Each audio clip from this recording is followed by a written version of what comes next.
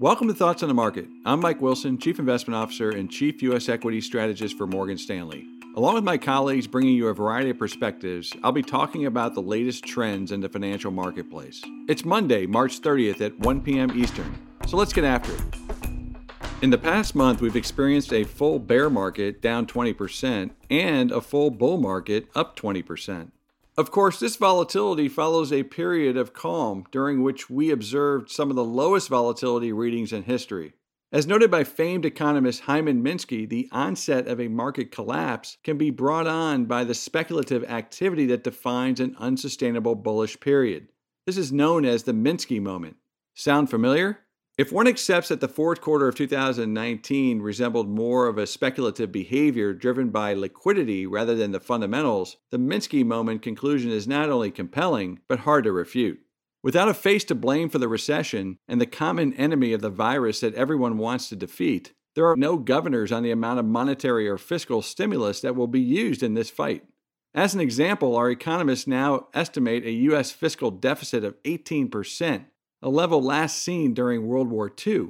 Recessions don't just appear out of nowhere. No matter what the exogenous shock is that ends an expansion, the conditions for a recession must be in place for that trigger to actually work. More specifically, every expansion leads to excessive credit creation. This time around, it was into corporate credit and shadow banks, which are unregulated financial intermediaries, something I discussed in last week's Thoughts on the Market.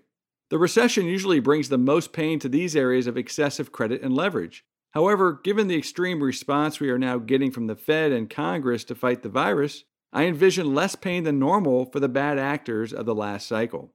This is why I've been getting more bullish the past few weeks, even though the economic and earnings data are sure to get worse.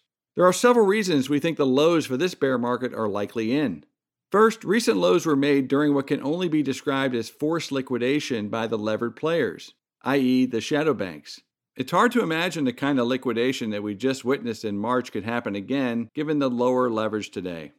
Second, this past week, credit markets stabilized thanks to unprecedented support from the Federal Reserve and other central banks. After the past 10 years, we have no doubt in their resolve to stabilize both the funding and credit markets. Third, economic and earnings data will be grim over the next month, but equity markets may have already discounted these revisions based on our valuation work. And finally, from our hundreds of conversations with clients over the past few weeks, there's a strong consensus for lower lows on a retest over the next month or two. While that doesn't mean the consensus can't be right, we would remind listeners that we never got a retest on the December 2018 lows, which happened under a similar type forced liquidation.